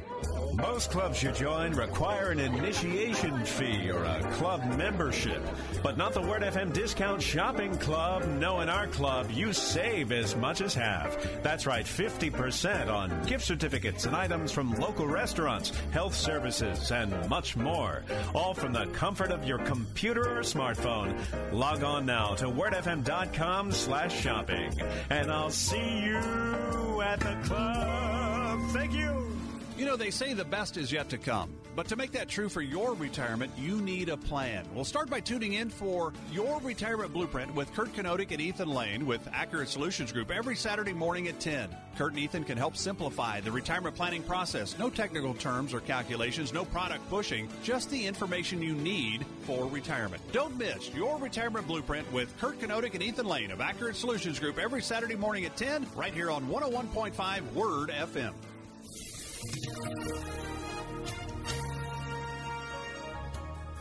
Clear to partly cloudy tonight, brisk and frigid, going down to a low of 5 below 0. Wind chills remaining between about 20 and 25 below for tonight. Tomorrow, mostly sunny, brisk and bitterly cold, high 11, staying very cold tomorrow night with some snow late, low 6 degrees. Friday, some morning snow accumulating an inch or two, high Friday, 25 degrees. I'm AccuWeather meteorologist Danielle Niddle on 101.5 Word FM.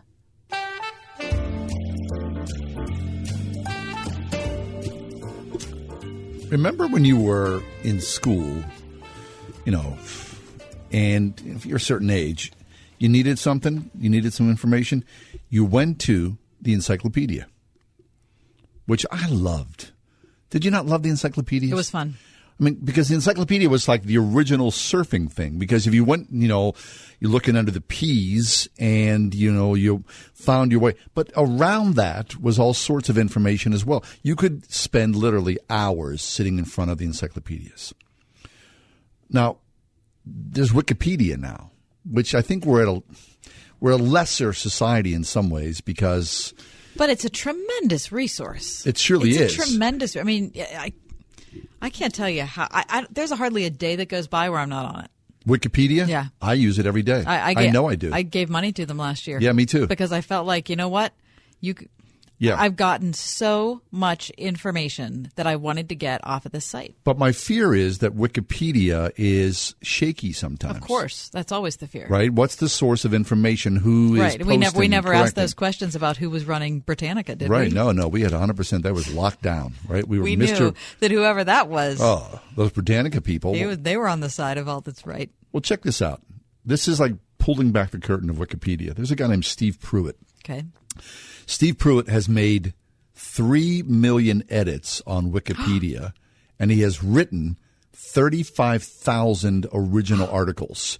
It has earned him not only accolades, but legendary status on the web.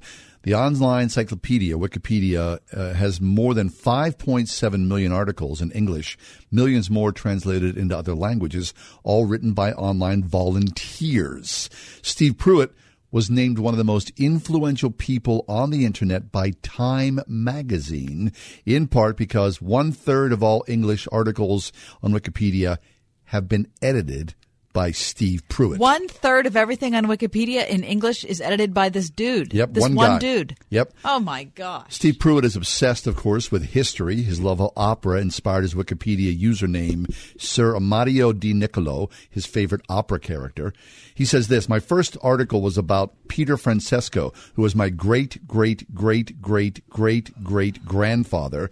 And if we had an hour, I could probably go on to the full story, Pruitt said. He was a sergeant in the arms of Virginia Senate, and there's kidnapping, piracy. If you read the story, you would not believe that any of it happened.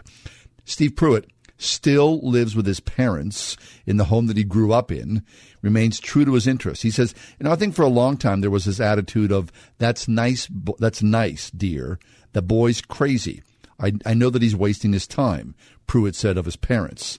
But that changed when Time magazine verified him as one of the top 25 most influential people on the Internet, alongside President Trump, J.K. Rowling, Kim Kardashian West, and, of course, That's a very strange, let me break in, a very strange selection of people you've just named. Yep.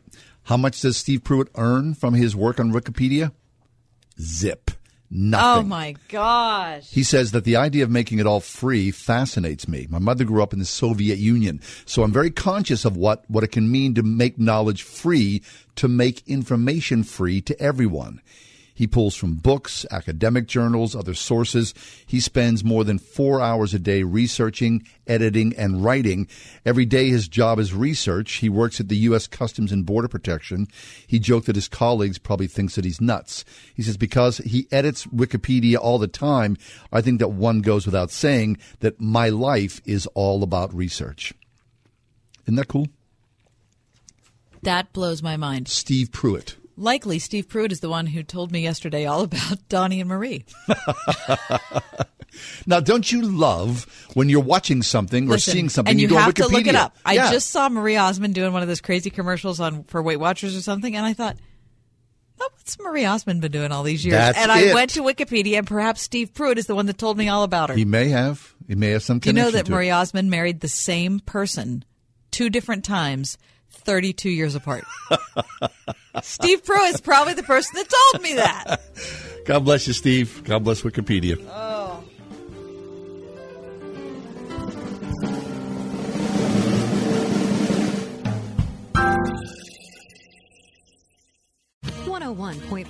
Word FM. Next time on Orchard Hill Today. Some people have looked at it and maybe don't like the conclusions, and so they say, I'm just going to take a space that basically says I'm not committed to any particular viewpoint. This week, Dr. Kurt Bjorklund looks at John chapter 4 in a series of topics that can be considered difficult subject matters of conversation in a series entitled Not for Polite Conversation.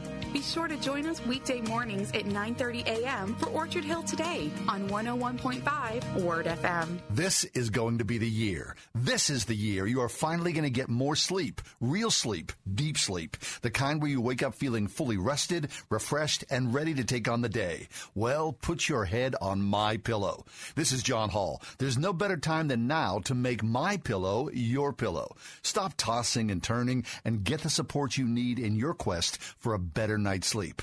Right now, Mike Lindell, the inventor of MyPillow, is offering Word listeners his amazing 4-pack special. Order today. You'll receive 2 premium MyPillows along with 2 Go Anywhere pillows. Plus, shipping is absolutely free. Just enter the promo code WORD at MyPillow.com. Try it. And if you don't absolutely love it, return it within 60 days for a full refund. If you've resolved to get a better night's sleep, now's the perfect time to do it. Use promo code WORD at MyPillow.com and make MyPillow yours today. That's MyPillow.com. Promo code WORD. Winter is a fantastic time to replace windows and doors. Energy Swing's Donnie Dara on the value of a winter installation. Whenever you get windows and doors in the wintertime, it is actually a very warm installation. We take one window out at a time. You immediately put the new one in, and then most of the time is taken by finishing around the inside and finishing around the outside. And it's the same concept with a door. And prices are typically the best in the winter months. Typically, it's a slower season. A lot of suppliers have a lot of discounts. So what we're offering right now, we have an additional $50 off per window and $250 off per door. Plus, for the loyal Word FM listeners, when you get a new entry door, you get a free Ring doorbell. The Ring doorbell has really been a big thing, and we give them away free with every front entry door that we install. Right now, take an extra $50 off per window when you purchase 6 or more, and $250 off per entry door or patio door over and above any current offers. For Word listeners only at EnergySwingWindows.com. Join Pittsburgh Theological Seminary for the 5th Annual Community Conversation on Race and Faith on Saturday, February 9th at 2 p.m., featuring a lecture by Professor and author Herbert R. Marbury. The title of Dr. Marbury's lecture is Sacred Texts and Contested Canons, a Biblical Witness in Polarized Times. Conversations. The lecture is open to the public and admission is free. The 5th Annual Community Conversation on Race and Faith, Saturday, February 9th at 2 p.m. Details at pts.edu. Hundreds of ministries have discovered the success of a partnership with OnePlace.com, the largest online Christian broadcast platform on the web. Here's Greg Laurie. By partnering with OnePlace, we've been able to expand our online ministry in a way that complements our current web strategy for maximized outreach and impact. And Dr. David Jeremiah. Many of the new listeners we reach here each day through OnePlace are now faithful ministry supporters. Introduce your ministry to our audience. Visit us at oneplaceradio.com. Out on the Parkway East, there's this gigantic Holiday Inn. And I don't know, more than a decade ago, it flooded from up top. And so it sat empty. This thing sat... I never knew what happened to it. It just, there was a flood like on New Year's Eve. And so somehow the flood, the alarms, the sprinkler system went on forever and ever. And so somehow it made the building useless as a hotel. So it sat empty for a long time. Wait. Oh, sorry. Am I keeping you up here? No. Holy smokes. All of a sudden, I guess I was thinking about the Holiday Inn. I got sleepy. I'm telling you a story. There's like this gigantic yawn in my face. I mean, we're radio. It wasn't a commentary. It's just an anatomic reaction. Anyway, let me continue, please. Okay, so the Holiday Inn floods. It sits empty forever and ever and ever. Finally, like last year, a big sign goes up, Guardian Self-Storage. So this is a building. I bet you the building's 10 or 11 stories. Now, it's an 11-story storage facility, which right down the road from my house, less than a half a mile, is another storage facility. Another mile or so from my house is another storage facility. I mean, these things have become gigantic business. Yes, ubiquitous. How much stuff do people have? A lot of stuff. It's crazy. Joshua Becker is with us. Josh is the founder, editor of Becoming Minimalist, a website that inspires 1 million readers. He's also a co-founder of the popular online magazine Simplify. He's got a brand new book out right now, The Minimalist Home. Josh, easier for me to say. Well, I wish I could say it better, but welcome to the show. How are you today? Oh, I'm doing wonderful. How are you? Good, thanks. I can't get over the fact that our country has at least 50,000 storage facilities, more than the number of Starbucks and McDonald's combined. It's really quite unbelievable, and even more when you consider the fact that the average American home has tripled in size in the last 50 years, and still 10% of Americans rent off-site storage just to house their stuff. Wow. That can't That's mean so sick. anything good about us. It can't.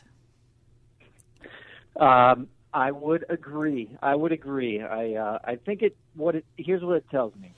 It tells me that we're living very unintentional lives, that we are spending a lot of money and a lot of time buying stuff that we don't need, that isn't making us any happier, that's actually taking our time and money and energy from things that actually would bring us happiness and purpose and fulfillment in life. Right. Okay, so Josh, when did this happen to you, that when you saw, this explosion of stuff and you thought, well, I could do better. I need this. Was it a personal thing first before it became your life's work?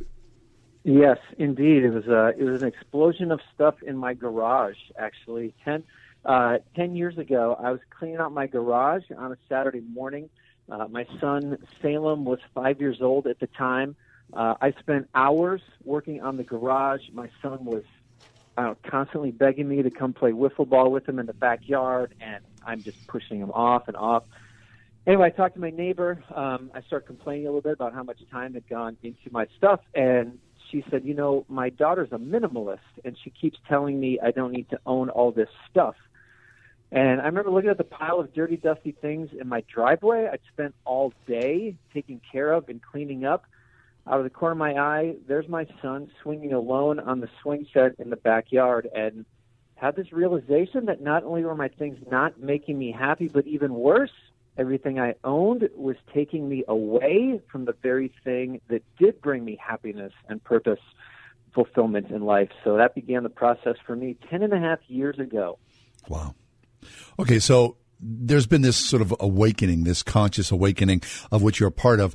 Who's the woman on Netflix? that she's made a big. Hello, I'm Marie Kondo. Marie Kondo, right? So everybody sort of know now that she's on Netflix. To be honest, I did not know who she was, but Kath knew who she was. So this has become mainstream now. But you've been doing this for a long time. But what interests me about you, Josh, is that there is a Christian theological perspective that you're bringing to this. Yeah. Oh, indeed. I was a pastor for 15 years before doing what I'm doing now, which is writing and speaking on this topic. And oh gosh, I mean, the Bible's full of Jesus exhorting us to sell possessions and give to the poor, and abundance of life is not found in possessions. He has a parable about the man who just builds bigger barns to hold all of his stuff. And John the Baptist even calls us, get rid of your extra coats and rid of your extra food. And for me, I think for years growing up with those passages, for some reason I thought Jesus was really asking me to live a miserable, boring life, that would be the cause of me getting rid of anything, until I started actually living it out and getting rid of things I didn't need, holding on to just the things I did need, and suddenly found, gosh, I've never been happier. I've never been more fulfilled by owning fewer things and directing my attention and resources towards things that matter. So how do you motivate yourself to be this minimalist? What do you do? Well, for me, it was a couple of things. Number one, I started the process of minimizing my possessions very easy. I didn't start out in the garage or the attic or the basement or the storage unit or trying to get rid of sentimental things. I started in my car. I just got rid of anything out of my car that didn't need to be there. Moved to the living room, which was another pretty easy space for me, and we were a family of four at the time. And I just began systematically moving through my home, starting with the easiest rooms and moving towards the hardest, a little bit like building up a muscle. You don't run a marathon the first day out. You run half a mile or 1 mile, and then you eventually work your way up to some of those harder spaces. But people start in the hard spaces, I think, often get frustrated and overwhelmed with the process. Nice. So to what do you attribute the sudden interest in all of this? I mean, Marie Kondo's book is a bestseller. She's got the thing on TV. But what do you think that we at heart are just recognizing our own sickness and realize we need a doctor? Yes, I think so. Well, I think there's a number of things that are going on. You find technology advancing, which makes minimalism easier. I don't need books and movies and photos and maps, music, because I can have them all in my computer, on my phone. Like, that's one piece of it that makes minimalism easier than ever before. I think that you find each generation at a phase where they're ready. Baby boomers are retiring and starting to downsize. Millennials have always been a little less interested in stuff than previous generations. My generation, we've got kids and houses that are too full. So I think there's a lot of factors that move to it. But honestly, we've just spent so many decades buying so much stuff, accumulating so many things, being told by marketers and advertisers that it was going to make us happy. I think at some point we were going to reach peak stuff where we couldn't handle any more, and we were going to begin to realize, hey, this stuff isn't adding up to everything that was promised on these advertisements. There must be a better way to live. Yeah. I mean, the big thing for me, the fear is that, Josh, that I'm going to die and then my kids have to wade through all my stuff, which I don't want my kids to have to suffer through.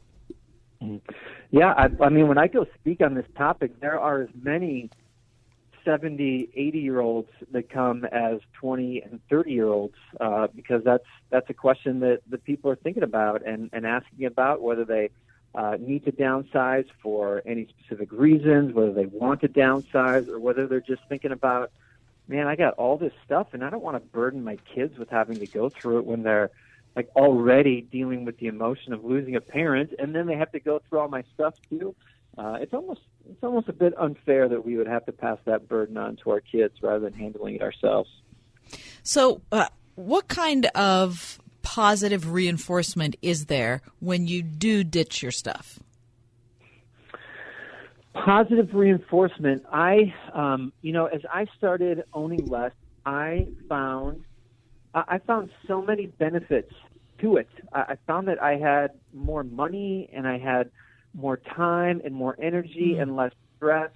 I found that as I owned fewer things, I could own higher quality things, that being frugal and being minimal aren't necessarily the same. I found opportunity for generosity and gratitude and contentment. I started living a better example for my kids, a better life for the environment.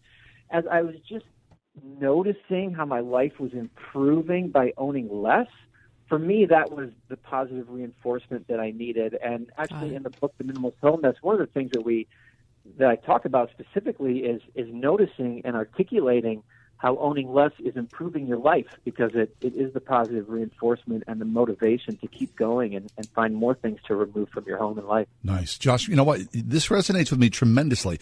What you just said about your glove box, I had one of my boys in the car the other day, and I said, yeah, reach in there, and I opened up the glove box. And all sorts of stuff fell out. Stuff that I haven't looked at or need or wanted in years and years and years, and there it sits. So I'm going to take this. That's really excellent advice. I'll start there, and I'm going to go through my house because I really appreciate this. This is good common sense, and it's also theologically sound. So thanks so much for being with us today. Joshua Becker, founder and editor of Becoming Minimalist, a website that inspires over 1 million readers each month to find more life by owning less. The book, The Minimalist Home, room-by-room guide to a decluttered, refocused life. How long has it been since you and your spouse got away for an evening? You know what I mean? A night where you don't have to do the cooking or wash the dishes or tell the waiting staff to go to bed. A night where you don't have to pack Cheerios and where you don't plan to run some errands on the way home. Bottom line, when was the last time you two got to just laugh together? Make room on your calendar for the ultimate date night with Jay and Laura LaFoon. You may ask, what is an ultimate date night? It's the perfect place to laugh and learn to love each other better. It's like no other marriage event you've ever been to because you'll actually enjoy it. Join us. You know you need a good laugh. Word FM presents The Ultimate Date Night with Jay and Laura LaFoon, an ultimate evening of marriage edutainment. Friday, February 1st at Christ Church at Grove Farm. Tickets just $48 a pair. Special VIP package including dinner also available. Reserve now at wordfm.com/date night. Indeed, used by over 3 million businesses for hiring, where business owners and HR professionals can post job openings with screener questions, then sort, review, and communicate with candidates from an online dashboard. Learn more at Indeed.com/hire. Hey, check it out. Friday night is the ultimate date night. We're going to be there as the MCs. Yeah, that's right. Christ Church at Grove Farm. Yeah. Looking the forward to evening it. starts at, I was trying to think of the time. Is it 7? 7 o'clock. 7 o'clock. Yep. Christ Church at Grove Farm. If you're in the VIP section, where I believe there are still tickets available, we're going to be there for dinner in that group. And then we'll be emceeing the larger group session. We sure hope you come. It's a really fun night. It sure is. Jay and Laura LaFoon. They are really funny. If you were there last year, you know how funny they are. But they've got a whole new show, so it's not like it's going to be a rerun of last year. No. WordFM.com. Highly recommended. Hey, look, here we are on Hump Day. So treat yourself, right? Treat yourself. Go and do this on Friday night. We're going to be there and hope that you're there as well. Hey, absolutely amazing story today. I'm reading from radio.com. It says that the U.S. Navy's first female jet pilot has died at 65. Oh. Retired Captain Rosemary Bryant Mariner was born in 1953, one of the first women, John, to earn their wings as a U.S. naval aviator in 1973. That's cool. She graduated from Purdue University at the age of 19. John graduated from college at 19 with a degree in aeronautics. She received her flight training and then trained on the A-4C and the A-7E Corsair II to become the first woman to fly a frontline attack aircraft. Wow. In 1990, she made history again as the first woman to command a military aviation squadron, a VAQ-34, during the Gulf War. She served on the staff of the Joint Chiefs in the Pentagon, with her most recent assignment as chairman of the Joint Chiefs Chair in Military Strategy at the National War College. She retired from the Navy in 1997 after 24 years of service, 17 carrier landings, and over 3,500 military flight hours. Super cool. She continued to mentor and connect with other women aviators, as the president of the Women Military Aviators. She was a strong advocate for the integration of women in combat aviation roles and paved the way for many other female aviators to follow in her footsteps. She's survived by her husband, retired Navy Commander Tommy Mariner, and their daughter, Emily. Wow. 65. absolutely amazing life. Retired Captain Rosemary Bryant Mariner. Excellent. We thank you for your service. Boy, I mean, how about those women on the front lines? Remember whenever women were first admitted into combat or the pilot ranks? That was a huge deal. I mean, talk about, generational busters. I wonder what that was like for her to walk in there as one of the first women and say, yeah, I'm going to fly this plane. She could not have been, met with a lot of joy. I can't imagine. There are some wonderful photographs of her that are posted online today. That's super cool. Whenever you see people, and I always marvel at this, of course, they've been doing it forever. When you see people land the planes on the aircraft carriers. That's unthinkable. I think, you have got a lot of guts flying in there like that. Talk about dangerous. I mean, first of all, dangerous for the pilots. Second of all, dangerous for the crew. Yep. That's up there. I mean, it's just the fact that human beings can do that absolutely blows my mind. You got that right. Yeah. Hey, thanks for being with us. Our show is essentially over right now. However, our podcast is up and running. That's right. JohnandKathyShow.com. You can find us on iTunes. Yep. WordFM.com as well. We're on Facebook. The Ride Home with John and Kathy. We're easy to find. You can find us on Twitter. Kathy _WordFM, John Hall _WordFM. Also new Mike. Plus, we have a brand new The Ride Home account. Holy smokes. We'll be tweeting from even now. Yeah, and if you want to see us in person, don't forget date night, Friday night, okay? Christ Church at Grove Farm. In the meantime, please stay warm. I hope that wherever you are right now, that you've got the resources, the community around you to keep yourself viable until this cold snap finally breaks. Thanks for being with us. God willing, we'll see you same time tomorrow. Have a great night. The Ride Home with John and Kathy, a production of Word FM and Salem Communications. 3-star General Michael J. Flynn, head of the Pentagon Intelligence Agency, knew all the government's dirty secrets. He was one of the most respected generals in the military. Flynn knew what the intel world had been up to. He understood its funding. He ordered the first audit of the use of contractors. This set off alarm bells. The explosive new documentary, Flynn, Deliver the Truth, Whatever the Cost, uncovers the facts behind this scandal. Flynn told the truth. He was the most dangerous person for Donald Trump to hire. I find out the worst enemy that I'm going to face in my life is right here in America. They took my assessment and they wanted me to change it. And I was like, I'm not changing it. They had to get rid of Flynn. With in-depth interviews, archival footage, and never-before-seen personal records of the man behind the headlines. I just felt like I was drowning. Flynn, Deliver the Truth, Whatever the Cost. Available now. Watch it today. Go to salemnow.com. salemnow.com.